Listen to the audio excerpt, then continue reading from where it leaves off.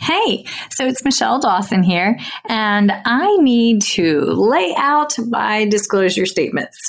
So if you ever wondered how bad my ADD, ADHD, and lack of sleep Monday through Monday actually is, well, here you go. These are my non-financial disclosure statements.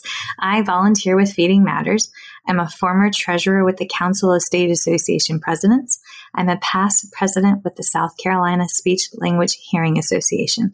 I am a current member of both ASHA and SCISHA. And for this year, for 2021, I volunteered for the Pediatric Feeding Disorder Planning Committee for the ASHA 2021 convention. My financial disclosures. All right, so I receive compensation for First Bite presentations as well as talking teletherapy and understanding dysphagia from speechtherapypd.com.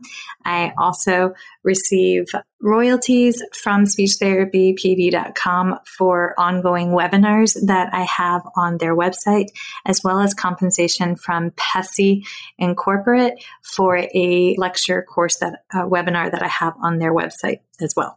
I am coordinator for clinical education and clinical assistant professor for the Masters of Speech Language Pathology program at Francis Marion University in Florence, South Carolina, for which I receive an annual salary. I also receive royalties from the sale of my book, Chasing the Swallow, Truth, Science, and Hope for Pediatric Feeding and Swallowing Disorders, that I self-published and is available on Amazon. And I do receive royalties from the accompanying 13.5-hour CEU for the book from speechtherapypd.com. So yeah, I stay pretty busy, but those are my financial and non-financial disclosures. If you ever have any questions, please feel free to reach out. All right. Thanks, y'all. Bye. Hey, everybody. It's Michelle, and I am completely cup runneth over with joy because today I get to announce that Chasing the Swallow, Truth, Science, and Hope for Pediatric Feeding and Swallowing Disorders is 100% done and in publication, and you can check out your copy on Amazon. And the best part, if that book moves you, if it grows your evidence-based triangle to engage in interprofessional practice, to do the root cause analysis to why the child is presenting with the PFD, to then engage with the team to get that child to a point of healing so that the real growth can begin, then y'all check out speechtherapypd.com because they are gracious enough to entertain all of these amazing, joyful ideas. And they're currently carrying the book for 13.5 ASHA CEUs. So thank you for being a part of the First Bite journey that led to Chasing the Swallow.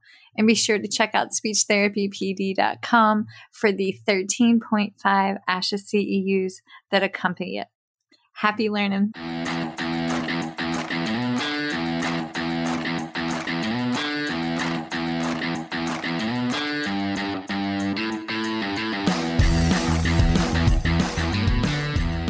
Hi, folks, and welcome to First Bite, Fed, Fun, and Functional, a speech therapy podcast sponsored by speechtherapypd.com. I am your host on this nerd venture, Michelle Dawson, MS, CCC, SLP, CLC, the All Things Peds SLP. I am a colleague in the trenches of home health early intervention right there with you. I run my own private practice, Heartwood Speech Therapy, here in Coletown, South Carolina, and I guest lecture nationwide on best practices for early intervention for the medically complex and fragile child.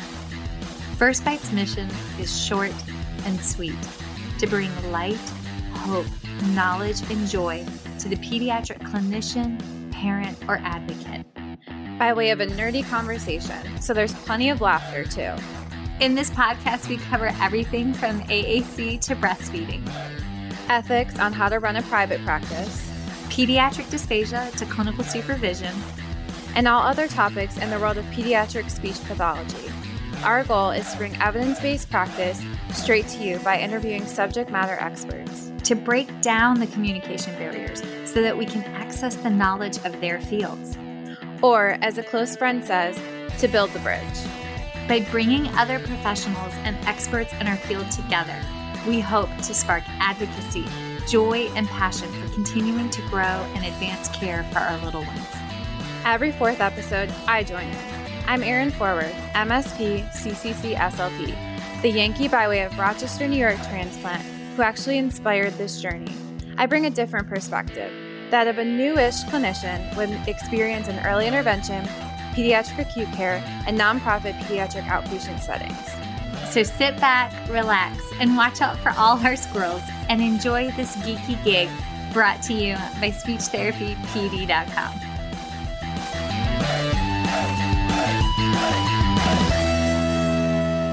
Okay, everybody, we are back, and I swear I'm going to quit saying, okay, everybody, we're back, but it's just, we're back. We're back, and we're excited, and I am humbled by today's guest.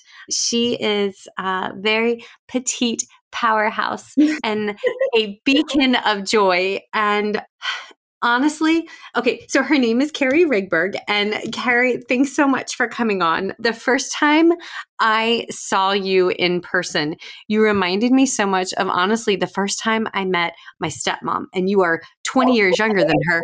But my stepmom is 4'11" and 3/4. And the first time I met her, she radiated joy and light and positivity. And I had never seen somebody with that level of education and that level of passion just be, she was just a presence. It was just like, all of a sudden they were there and you were just like, wow, who is this amazing woman? And it was so impactful on my young mind. And I know her and I had messaged through social media and exchanged emails and a couple phone calls. But like when I saw her in person, it was just bam. And I was just like, God, she's phenomenal. And so, huzzah, here is Carrie. She was gracious enough to come on. And y'all, she's one of those women that gets the world of PFD and how intimately it is interconnected with the world of AAC. And she does both well. But the best part is she also understands that as practitioners, as clinicians, as humans, we also have to take care of ourselves. And today we're going to talk a little bit about that. And we're going to talk about yoga and being mindful and how that carries over into our practice. Coming from the ADD, ADHD, neurodiverse member in the room, I love it when I'm in the rhythm for yoga and spiritual mindfulness. And then everybody in the universe knows when I fall out. So, hi. That's right. We're here to catch each other. Yes. But did I say your last name right, or did my accent best me? Absolutely. Carrie Rigberg. Yes. Okay, good. Because that's the part I'm like, I don't do our tick. So like, this is. I know we joked when I took the name Rigberg, my married name, that kids would graduate from therapy with me when they could say my name instead of Kelly Wigbog. Once upon a time, I was Michelle Schwartz, and let me tell you, that was very difficult for people to say. I was Mrs. Wart. I was like, oh, not me, but him. That was a lifetime ago. Moving on. Anywho, okay, so Carrie, tell us about you, yourself, and your fabulous practice. Where did you go to school? Where do you reside? How did you want to become a speech pathologist? Well, I live here in Tampa, Florida.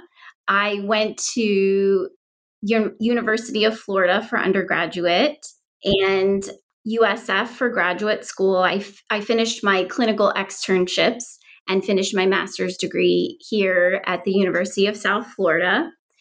My clinical focus has always been in pediatrics, first as a CF and then in the outpatient nonprofit world at United Cerebral Palsy of Tampa. And then for 10 years at Tampa General Hospital.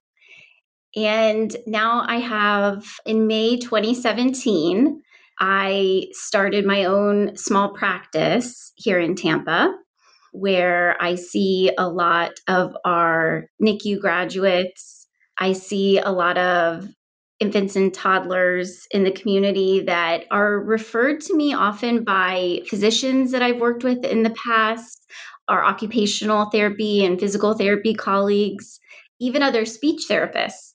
Sometimes will reach out to problem solve on a specific case, maybe do short-term intervention with that client or help out at the client's school with transitioning some of their plan of care to the school team. So I started out May 2017. I met you shortly after that summer at Flasha. That was a great party, by the way. Flasha host one heck of a shindig, just saying. Even growing up in Florida and going to school in Florida, that was my first year at Flasha.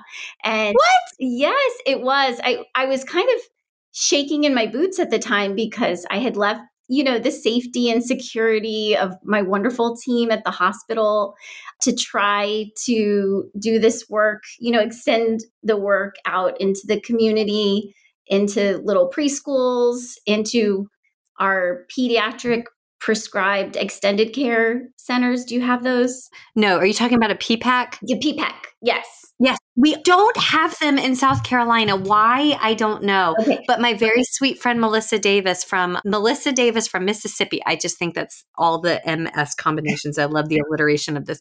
She owns a couple of private practices and they go into the PPACs. Okay. So yes. I just helped at one of those, a wonderful team of nurses, PT, OT, speech, even a hospital homebound school teacher there. And that's how I started the practice. And so that was my first time at Flasha, that the summer that I met you. Mm-hmm. Oh my gosh, that feels like a lifetime ago. I know. I was about to say, I remember because I left my husband with 2 small children to go away for a few days. And I was reading my pastor's book, Blazing Faith.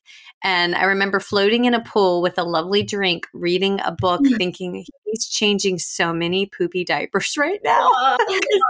Bear was only like a year old. He wasn't even a year old yet. No, he was a couple years old, but I was just like, oh, I am enjoying this. And I felt slightly guilty, but I digress. But yes, there we are. Oh, that's great. Very cute image of you. That's a great image. Me reading a faith-based book and drinking a dirty martini, probably. But go team. There it is. I love Jesus and I drink. All my disclosure statements have been issued thus far. Okay. Oh, Michelle. You see, I told you, relax, have fun. This is good stuff.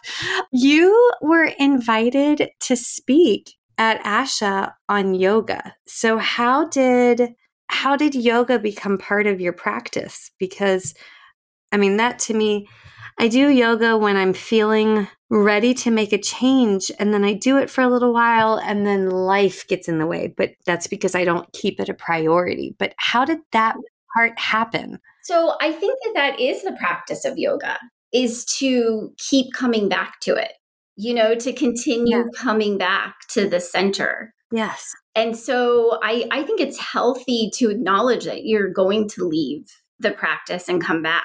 Yes. So I started yoga in graduate school using a yoga video, watching Rodney Yee on like the old school, just yoga tape, right? I did too. The Gaiam videos. Do you remember Gaiam? I had Gaiam. What it was. That's absolutely what it was. We probably watched the same DVDs. Yeah. Yep. And so I go, okay, there's something here, yoga connecting the mind to the body and the spirit that I knew was important for me, especially during that time. And, as my sister says, you're just a sensitive soul. And so I knew it became apparent to me and to my colleagues, and that I was going to, need a practice to bolster me and give me strength for this work. And so yoga was that for me. And then when I was working at the hospital, I started attending yoga workshops on weekends and down in Sarasota, which is like an hour and a half from here. And soon a yoga teacher training And so thankfully, my colleagues at Tampa General were so supportive. And we would have little practice yoga classes once a week at lunch, when we get lunch. I was going to say, you got to eat when you worked at the hospital? That's allowed? Exactly. What? Like I said, they were so supportive and we were mindful to return to it. And so the yoga practice was, as you say, a personal and professional tool. And that became a clinical tool that I started to use once I was tested. So working with infants, toddlers, young little ones on ventilators, or using an inline speaking valve, or with tracheostomies or trialing cuff deflation. Our team in pediatrics, we have our favorite motivating toys and turn-taking activities, right? Mm-hmm. We have blowing bubbles, we have blowing scarves and little wispies toys, and we're hockey town here in Tampa, so blowing cotton balls across the table, and just doing tea parties with empty cups and spoons and with our baby dolls. So we have these activities to distract our little ones and help these babies and their families be more comfortable during these times and transitions. But when it came to the older kids and the teens in our PICU, in our PD rehab program, or even like helping the adult acute care team, that's not going to fly. Right. I felt at a loss. Yeah. I found these experiences with the older adolescents and the adult ICU somewhat isolating, quite bleak compared to what all the fun we had going on in pediatrics. So, and this was 2008 to 2009, so over a decade before COVID-19. But that's the way it always is. So clinicians focus on the adult population, don't know how we do it in peds, and vice versa. Yeah, but that middle school, high school bridge, that's tough. Yes, it's actually a great population for some of this practice. Yeah. I can see how that's like a supernatural outgrowth. Yes. And one of the kids, he really liked that some of the football players or the baseball players at, the universities, their teachers make them practice yoga or ballet. And he liked that. He's like, oh, okay. Okay. I took yoga in undergrad because I needed another, liberal arts class or something. And I'll never forget, there was one guy that came in our class and he just needed this 2-credit class in order to graduate. That's right. Yeah. And it was, fun and all that. And our professor was old enough to be this kid's grandfather or grandmother. And she got up there and started moving. He was loud and, a know-it-all frat boy. We all know the type, right? And she said, okay, Sonny, why don't you go ahead and sit down in the back? And by the end of the class, that kid was sweating and she about broke him. Right. And I remember just sitting there, just watching. And then she calmly got up and made this very fluid move. And she goes, and I wish you all a wonderful day. But you, sir, may need ibuprofen. And that was the G-rated version of what happened. Right. But it was just G-rated. It was great. Yes. Oh, God. Put him in his spiritual and physical place. Yes, exactly. And he needed that because it is a very intense, to be respected workout. Yes, that's right. And we need the strength to balance our vulnerabilities. That we're sharing with the world as clinicians. Yeah. So I guess I started at the beginning instead of at the end beginning, which was ASHA. But so I started using with my kiddos some of the pranayama and the breathwork exercises from yoga as a tool for rebuilding breath support, reconnecting to sensation, weight bearing, rebuilding weight bearing and strength in the upper airway, and having the activity, even though I didn't call it meditation, but mindfulness to bring some calm and some peace to these transitions. I bet the OTs loved you. Well, and I love the OTs. All of this I've learned from the wonderful occupational therapists. Yes. Okay, ladies, if you're listening and you don't work with an occupational therapist that's really into diaphragm and strengthening core, or if you have a patient that's a shallow, rapid breather and they're breathing from their clavicle, or it's called clavicular breathing, or if they're breathing from if they're pulling at their intercostals in order, it's like increased work of breathing, then timing respiration for deglutition is so difficult. Timing respiration for having enough voice. I'm salivating. Oh my God. I was drinking a very large glass of peach juice and my kid told me that it was really good and kept begging me for more. And I concur, beer has good taste. But having the proper support for all of this. I mean, we know this because of LSVT. We have this research for adults, but Carrie, you just tied in all of this and made it clean, dirty, hippie, but functional and joyful. I'm so excited for you. Yay. Well, going to the literature review, that helped me stop feeling this. I felt, even though my team at the hospital was always so supportive, and I shared at the time some of this practice with the other SLPs at our traumatic brain injury and spinal cord conference that we hosted for the state. So again, everyone's super supportive, but I felt sheepish. I mean, you said it, like the hippy dippy SLP, because even though my clinical instinct told me that that work was connected, there just wasn't an evidence base at the time. And so we cut to spring and summer of 2020, and we all transitioned our practices to telehealth. My husband and I transitioned our practices to telehealth, and he works with adolescents and young adults. And so his transition was pretty seamless. It took me a couple weeks to get up and going. And we're both e-learning with our daughters. And my colleagues in nursing, my colleagues in speech at the hospital, in OT and PT, I miss them. They're on my mind and my heart at the hospital. And it was a heavy, time for all of us. Mm-hmm. And, first thing in the morning, all that I had sometimes was one breath. That was the practice. Sometimes it's a full practice before everyone's awake, but sometimes it's one child's pose, one downward dog, one breath before we're up and running. But I realized that this was a tool that had helped me for a lot of years in my practice reconnect to my insight, reconnect to my compassion, to combat burnout and compassion fatigue. And I thought, this is something, that could help other clinicians. Yes. But the prospect of sharing it is scary.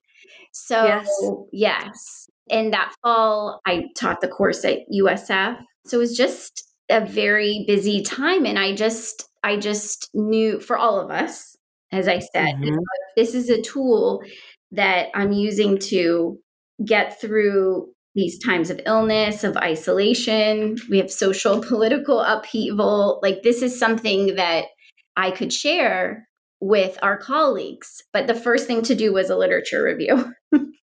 And so the good news was that with the literature review, there's a lot more information out there now. Okay, so what did you find in the literature review?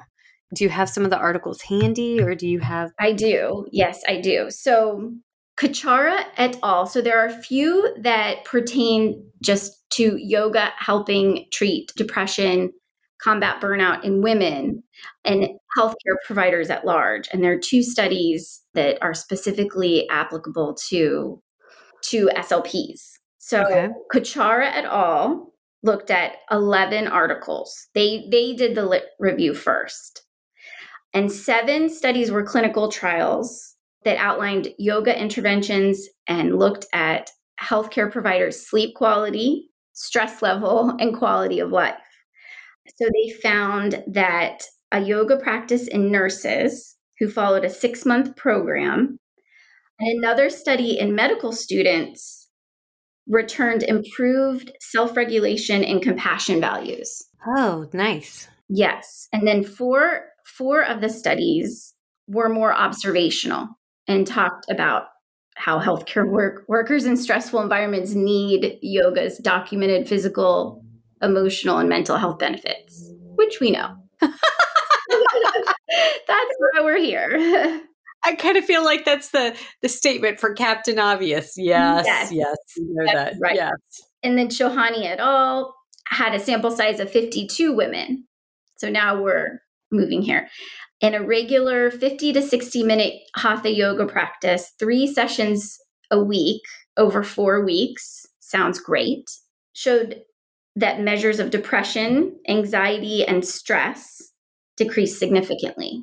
Mm-hmm. Depression, anxiety, severity scale. The 4-week session sounds great.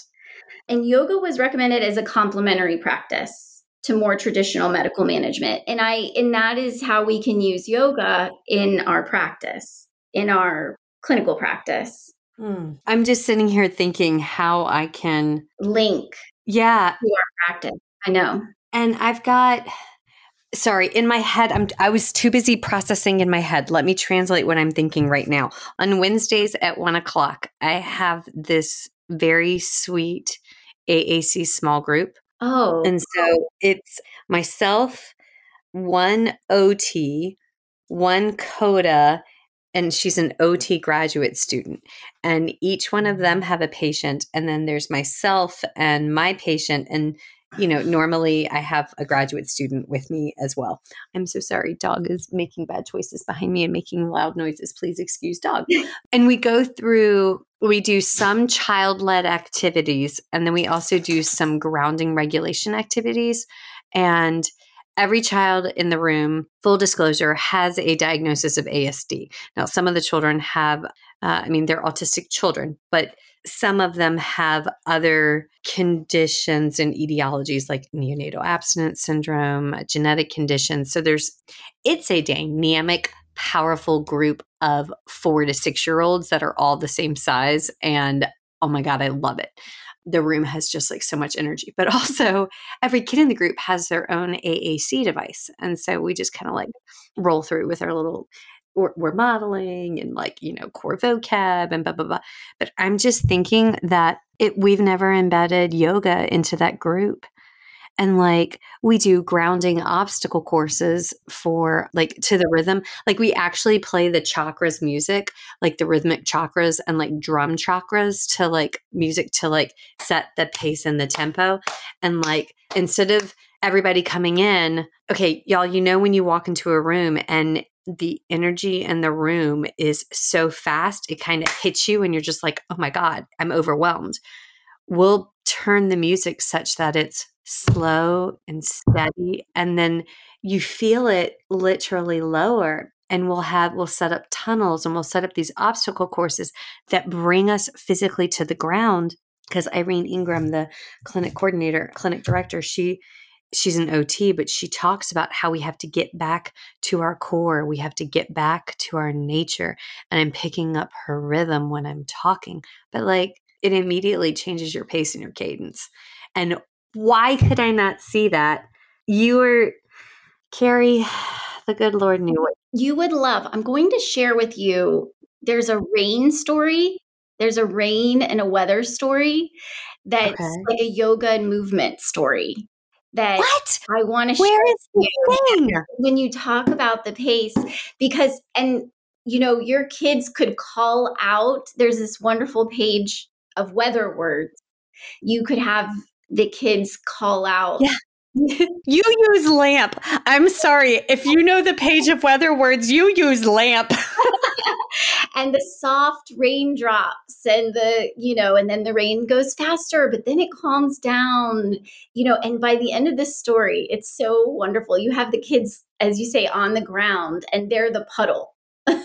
Okay, what app are you on? What are you doing here? So wonderful. I'm going to share it with you. It is not mine. It's from a training I did a long time ago, and I just love this story.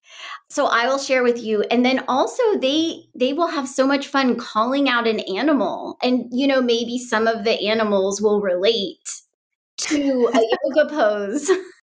And there's no wrong answer, that open-ended choice making. So they call out an animal, they're in charge, and that's what the group does. So maybe some of the animals relate to an existing yoga pose, but some of them will just make it up during the session. But it sounds like an awesome group. One of the little boys read Brown Bear, read it via his AAC device. And it was like the greatest thing ever. And he does this thing with his hands where when he gets very excited, he rolls them over one another. And it makes me think of Chester Raccoon from The Kissing Hand. Aww. And it's just, I can just see that little guy in my head right now rolling his hands and us doing I know brown bear and a red bird are going to pop up in this yoga activity. Okay. All right. Continue. I'm so sorry. This is God, I'm so glad you are on. Thank you. No, thank you. Thank you. And thanks for your patience with my pace of sharing here. No, this is perfect. You're building your story. This is good. Another piece of literature. So this brings us into the world of communication sciences and disorders and SLP graduate students and undergraduates.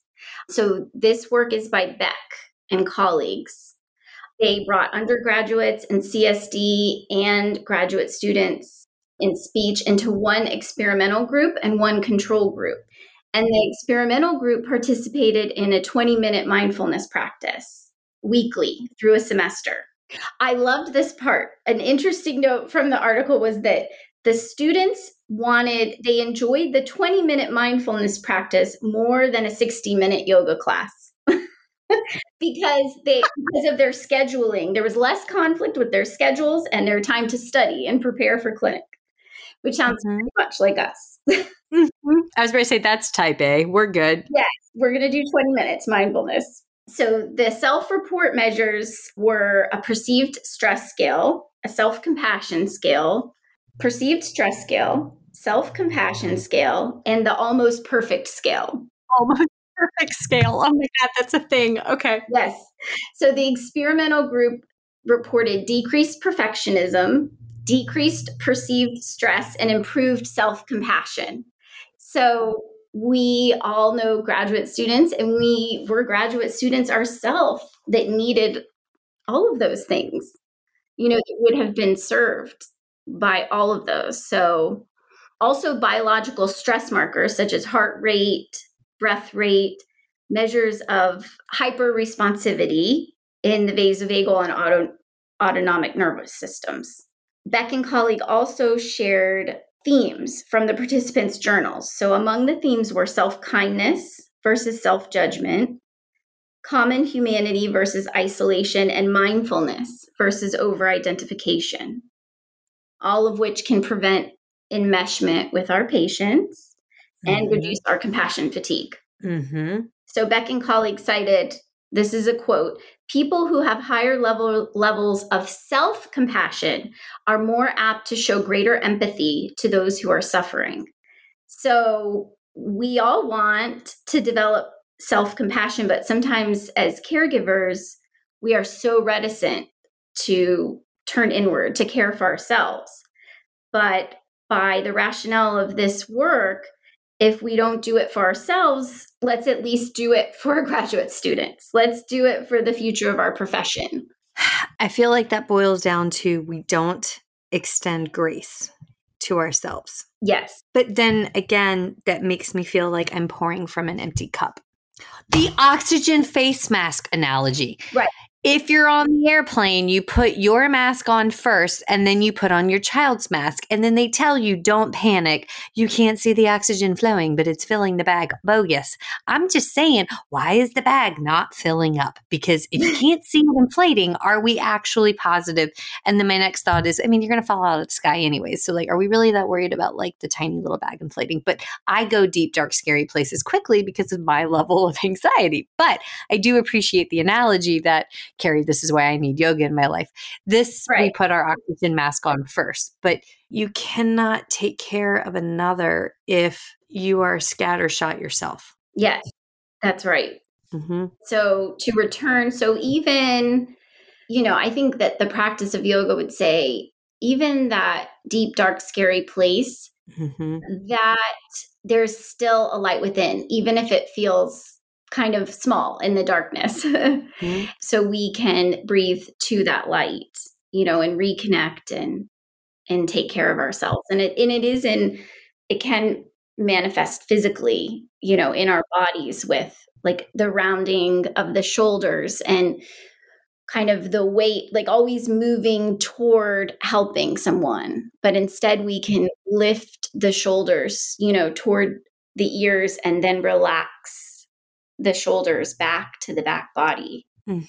Feel strength just above the belly button. We can physically manifest more support and light in our bodies to, like you said, take care of ourselves before we move forward to help the world. And I'll see, like, if I adjust my posture or take a deep breath, and before I respond to a child's behavior, then I give the parents permission to do that and space to do that in our session. And the best is when a child who I know is overwhelmed takes a deep breath with me, and a little one, and I go, wow, okay, we're doing some work here. Yeah. The OTs I work with do a lot of, they call it body work. Yes. And within the world of body work, they'll also do, I don't know how to describe it, but you can see them peeling away layers of trauma from the children, metaphorically speaking. Yes. So, I mean, that's another piece of work.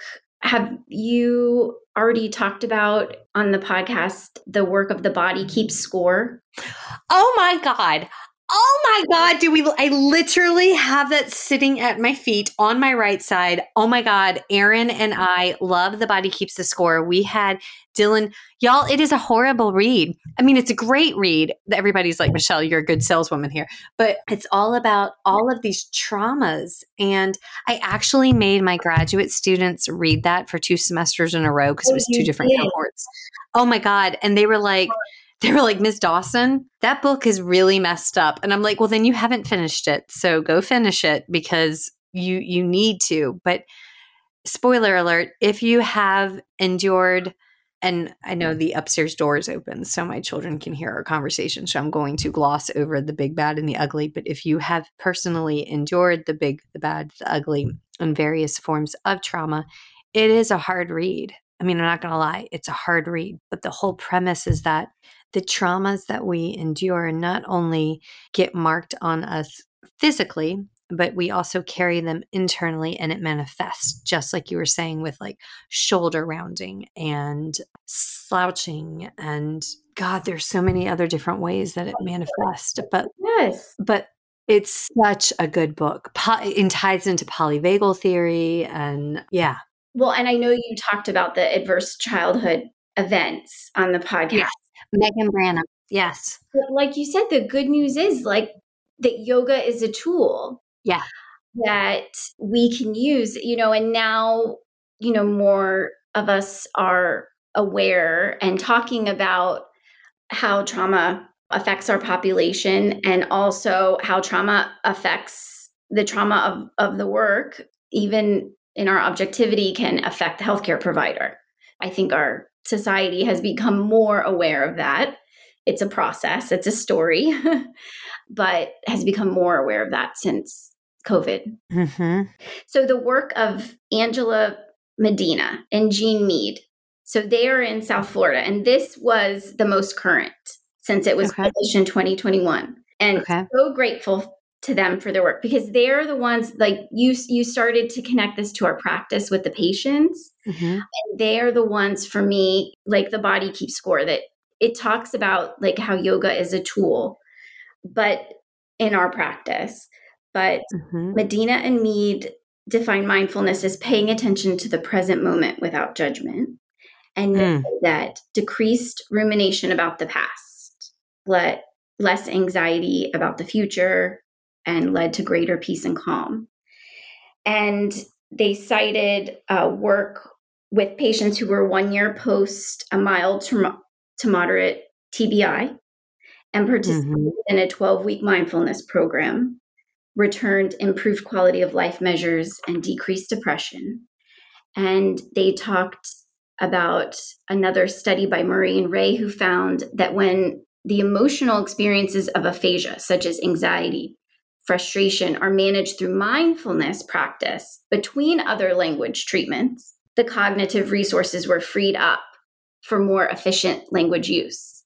And so that's what we were talking about with your kiddos. When we have some movement activity, then we've made space in their bodies and the neurological mind-body connection to take in the other therapies that we're doing with them. And the most significant body of work is the use of mindfulness as a complement to fluency treatments. So, and in Medina and Mean highlighted the parallels between the goals of fluency treatment and mindfulness practice. So this helped me. So behavioral exposure, practice in a controlled or structured environment, improved emotional regulation. These are links between fluency therapy and yoga. Changes in perception, increased sensory and proprioceptive processing, attention control, and breath awareness. So this work can help us draw parallels, like you were saying, Michelle, to other areas of our practice. So voice intervention, we know the yawn sigh and blowing air gently without voicing, and then with voicing, the use of biofeedback in voice therapy. Yet we know that the evidence base needs to be developed. But this really helped me draw parallels to our practice in other areas in PD. Yes. So back to my experience with my clients with the one-way speaking valves that are also complements. What tenets of our therapy, what objectives are we focusing on in therapy that are also components of yoga and mindfulness? And so this is just one tool that we can use in our practice. And I also think about improving mindfulness outcomes for caregivers of our children with fluency disorders, adults with aphasia or dementia. And what about siblings? I'm thinking a lot about siblings, parents of children with feeding disorders, or caregivers. These caregivers navigating the neonatal intensive care unit with the PICU. They're living off of adrenaline. Right. Sorry, I'm just thinking, I remember being told you need to slow down or you're going to burn your thyroid out. Yes. Yeah. I was literally told that by a colleague. Slow down or you're going to burn your thyroid out. And I remember thinking, if I don't do all of this and if I don't fix all of this in this moment in time, who else is going to do it? And the feedback was, honey, it's just a job. This was a couple years ago. But yeah, that's a very raw overshare moment. I love yoga. I'm going to start doing it again with my morning Bible study. Yes. Okay. Yes. So it's just a morning spiritual practice. It doesn't have to be yoga, but to return to that slower pace within. Okay, can I say this and not everybody completely panic, but doesn't some part of you on some cellular level miss the slower pace of the world when everything's shut down? Yes. It's back. I feel like there was this very sweet, maybe naive 2-week time where I was like, I'm actually really kind of enjoying everything being on hiatus and running 400 different places. You know what I mean? And now the world feels like it's back on fire with the rhythm and the rate. Right. And we say that from, a place of privilege that we had that space to slow down and reflect. Yes. Oh, I am aware that it's from a place of, yes, absolutely. True. And we're back to this busy summer. Of 100 miles an hour. And part of me just wants to know, what about the opportunity to breathe again Yes. So that's why we're talking about this practice, because there's always that opportunity. We can always return to that. You would love Carrie Comer. Do you know Carrie Comer? I don't. Oh my God. Talking to you is like talking to her. Her and Jessie Andrix. Jessie Andrix is wonderful. Do you know Jessie Andrix? No, I wish I did. Oh my God. Okay. Jessie Andrix does, oh my God. Why can I not think of the name of her podcast? I need to connect the two of you. Jessie Andrix. She's an SLP and it's going to come. I'm going to find her on the Google. And Carrie Comer is global SLP and she does accent modification, but she has a lot of this type of practice involved within her work. It's Carrie Comer Lynn, she's married now. And Jessie Andrix is SLP stress management in her podcast. I need to introduce you to all of them because the three of y'all would get along like peanut butter and jelly as long as you're not allergic to peanut butter. So like, go team. Sorry. Okay, continue. But in the pediatric feeding world, we'll be sunflower butter and jelly. Yes. Yes, there it is. Sunflower butter. Yes, ma'am. Which is actually really good, by the way. There is a non-dairy sunflower butter peanut butter cup that Trader Joe's makes that is like on point. Okay, continue. Sorry, ma'am. I think that's it, Michelle. I have a practice to share still. I have like some of the practice. Perfect. I want to do that. Okay. Okay. What other, I feel like I was so nervous. So I just kind of. Oh my God, you did. Honey, this was amazing. You created the foundation for this. So I want to put it in practice. So pretend I am your patient. And what would we do? Okay, so I can speak to you as my patient. So this is maybe not what I would do with a little one. Okay. Maybe like an older school age kid or an adolescent working on executive functioning skills or another colleague. Perfect. I can impromptu grab a goose and a bear if you want me to pull them down too. Do you want me to pull them in too? You know what? They would be great another time if on like a video or something that we could do some of the stories. Yes. I sign my children up. Bear wants to make a bear.com and sell his origami. So he would be totally down for doing that. Oh, origami is a mindfulness practice too. I love it. Yes.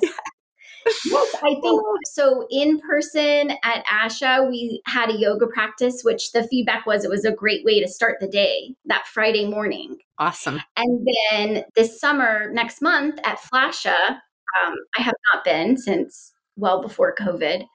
Next month at Flasha, I'm leading a practice at the end of Flasha on Sunday. Okay. Which should be helpful. So let's start with just a little bit of seated asana practice, which these are the poses that can be used to prepare us for breathing or meditation or mindfulness practice. Okay. I'm totally going to record myself for the social media. So heads up, we're multitasking. Okay. What do I do, love? So root the sit bones down. Root the sit bones down on your chair, your mat. Place the feet on the floor. Lift the crown of the head. Notice how your body feels in this moment. Invite a full breath in. Breathe out. Consider leading your next movement with the breath. So start with a full breath in and lift the shoulders toward the ears. Breathe out and move your shoulders toward your back body. Breathe in and feel the space below your chest, above your belly button.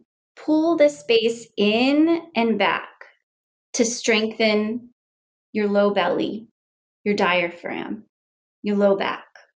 Take a full breath here, noticing how your body feels in this moment without judgment. Now we'll move to cat-cow. Although we love cat-cow and prone on a mat, we have similar benefits with a modified cat-cow in a seated position. So we lift the chest forward, keeping the shoulder blades back. Gently move the head to look up. Pull the low belly in and back. Round the shoulders, arch the spine like a Halloween cat, and lower the chin to the chest. Again, lead with the breath. Inhale, lift the head, gently look up. Lead from the heart, the bottom of the heart, to move your chest forward and your shoulders back. Exhale, round the shoulders, arch the spine for cat. Gently lower your chin to your chest. Continue once more like this. Inhale, lift to cow.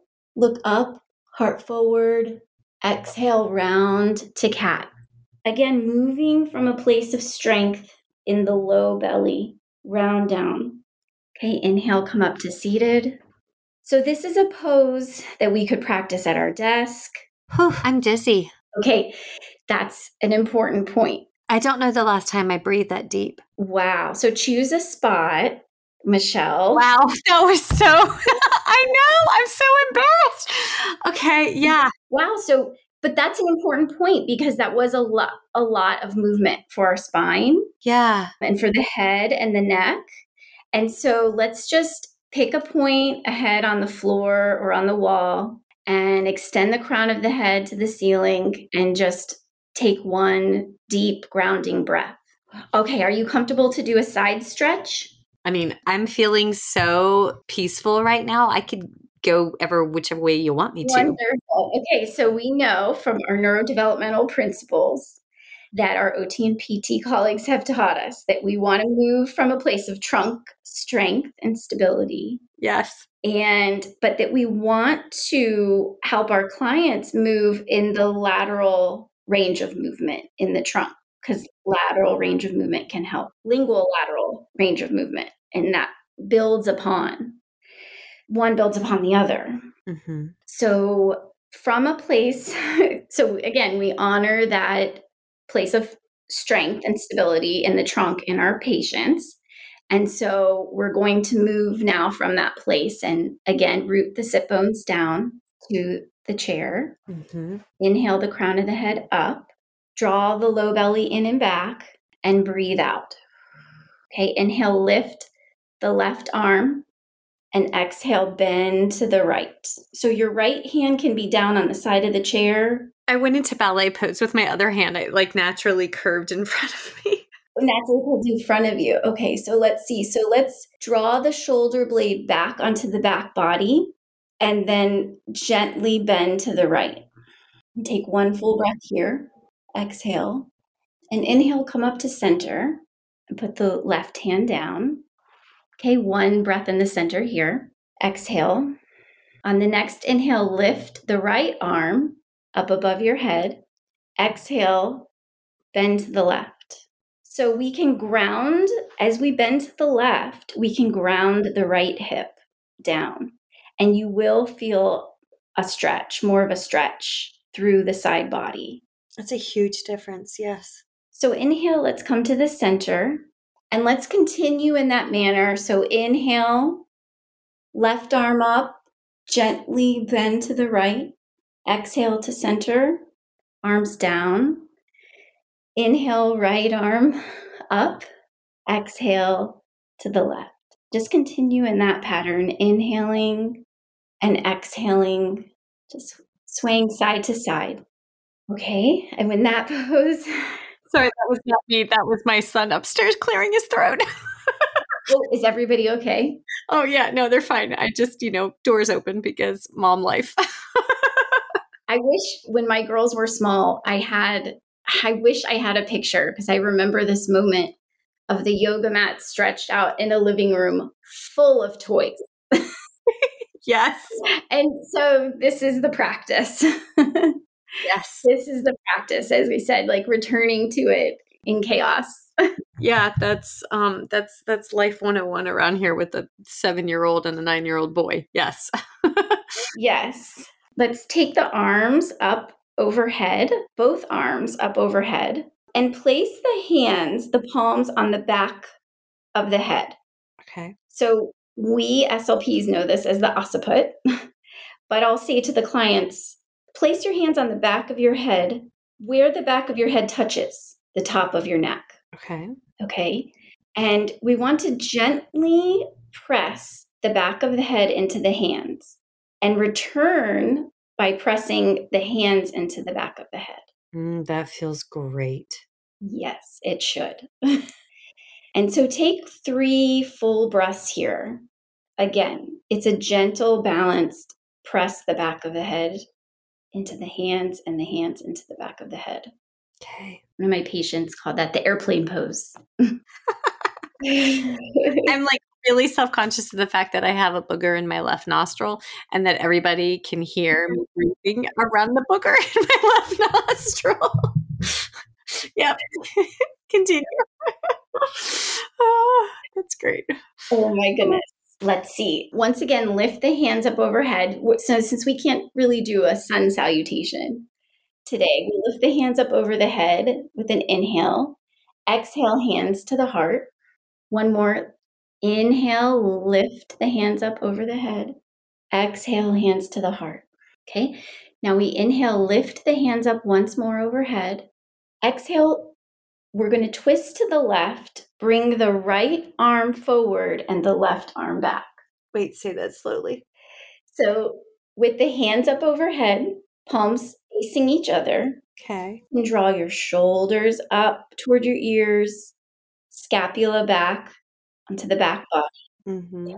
Full breath in here. We're going to turn the torso gently to the left. Mm-hmm. Move your right arm forward and your left arm back behind you. Got it.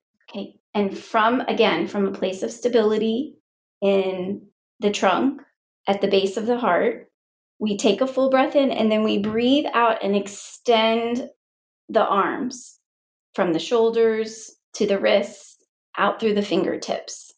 So we start energetically from the center and extend out. Inhale, lift the hands above the head and move to the midline, to the center.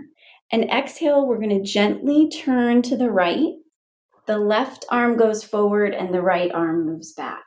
So this will help us get some mobility in the spine and move some energy through the spine when we're working on telepractice, in between clients. Inhale, lift the arms, move to the center, and just gently turn to the left, right arm forward, left arm back. Again, lead with the breath. Inhale to the center, turn to the right, right arm back, left arm forward.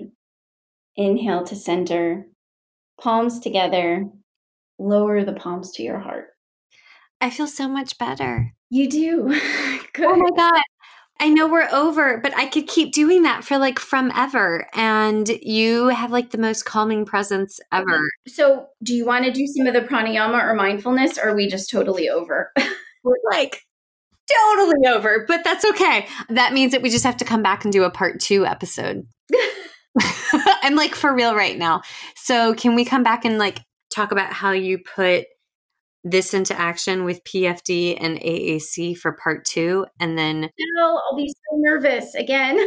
oh my God, Carrie, I'm not going to take no for an answer. Okay, everybody that just sat there in your car or on a treadmill and did the yoga with you and like stopped what they were doing to listen to you narrate them is like, yes, please, Michelle. So we're going to do that. You'll have to come back and we have to do one about yoga in with PFD and AAC. And then I want to do the breathing ones next when I don't have a booger lodged in my left nostril. Oh my goodness. Oh my God. That's great. Okay. I have to ask, is there anything that we didn't cover that you want people to take away with? So yoga, famously not an auditory only practice. Yeah, I have a killer video of me doing this that I'm totally going to post. And yeah. Yes. Certainly the pranayama Mm-hmm. practice and the mindfulness meditation. Mm-hmm. So I would love to share that with the SLPs in terms of like from a frame of professional self-care. Yes. Yes. Okay. So that's what we'll do. We're coming back for another one. And you have to say yes, Carrie. Okay. If somebody wants to call you and ask you more questions, how do they reach you, Carrie? What website? How do they reach out? Well, my website is carrierigbergspeech.com. And it's beautiful, by the way. Thank you. Thank you. Of course, colleagues can email me at carrierigbergspeech@gmail.com. Mm-hmm. And I'll be giving this talk with the pranayama and the mindfulness meditation practice at Flasha next month. Excellent. In St. Petersburg in July. Beautiful. Okay. All right. So, folks, please go check out Carrie's website. And Carrie, this was awesome. Like, my shoulders feel better. I'm going to have to send you the video, and you're totally going to enjoy my double angled chin that's going on in the video. I probably should have moved that slightly, but que sera. Everybody that's listening, thank you so much for joining us today. Per usual, you can check us out on First Bite Podcast, Instagram, and First Bite Podcast on Facebook. For those of you that are not on social media, we have I have a website, michelledawsonslp.com. And we always love it when you hop on Apple Podcast and give us a 5-star review. But most importantly, take care of yourself. If we got nothing out there today more than the power of a pause and taking in that deep breath, God, I even feel like my rhythm and my cadence has changed since we started this episode. But I love that. Yeah, then take a pause and take a breath, and just put Carrie's little breathing segment at the end on repeat on your cell phone. Feeding Matters guides system-wide changes by uniting caregivers, professionals, and community partners under the Pediatric Feeding Disorder Alliance. So what is this alliance? The Alliance is an open access collaborative community focused on achieving strategic goals within 3 focus areas: education, advocacy, and research. So who is the Alliance? It's you. The Alliance is open to any person passionate about improving care for children with a pediatric feeding disorder. To date, 187 professionals, caregivers, and partners have joined the Alliance. You can join today by visiting the Feeding Matters website at www.feedingmatters.org. Click on PFD Alliance tab and sign up today. Change is possible when we work together. That's a wrap, folks. Once again, thank you for listening to First Bite, fed, fun, and functional. I'm your humble but yet sassy host, Michelle Dawson, the All Things Peds SLP. This podcast is part of a course offered for continuing education through SpeechTherapyPD.com. Please check out the website if you'd like to learn more about CEU opportunities for this episode, as well as the ones that are archived.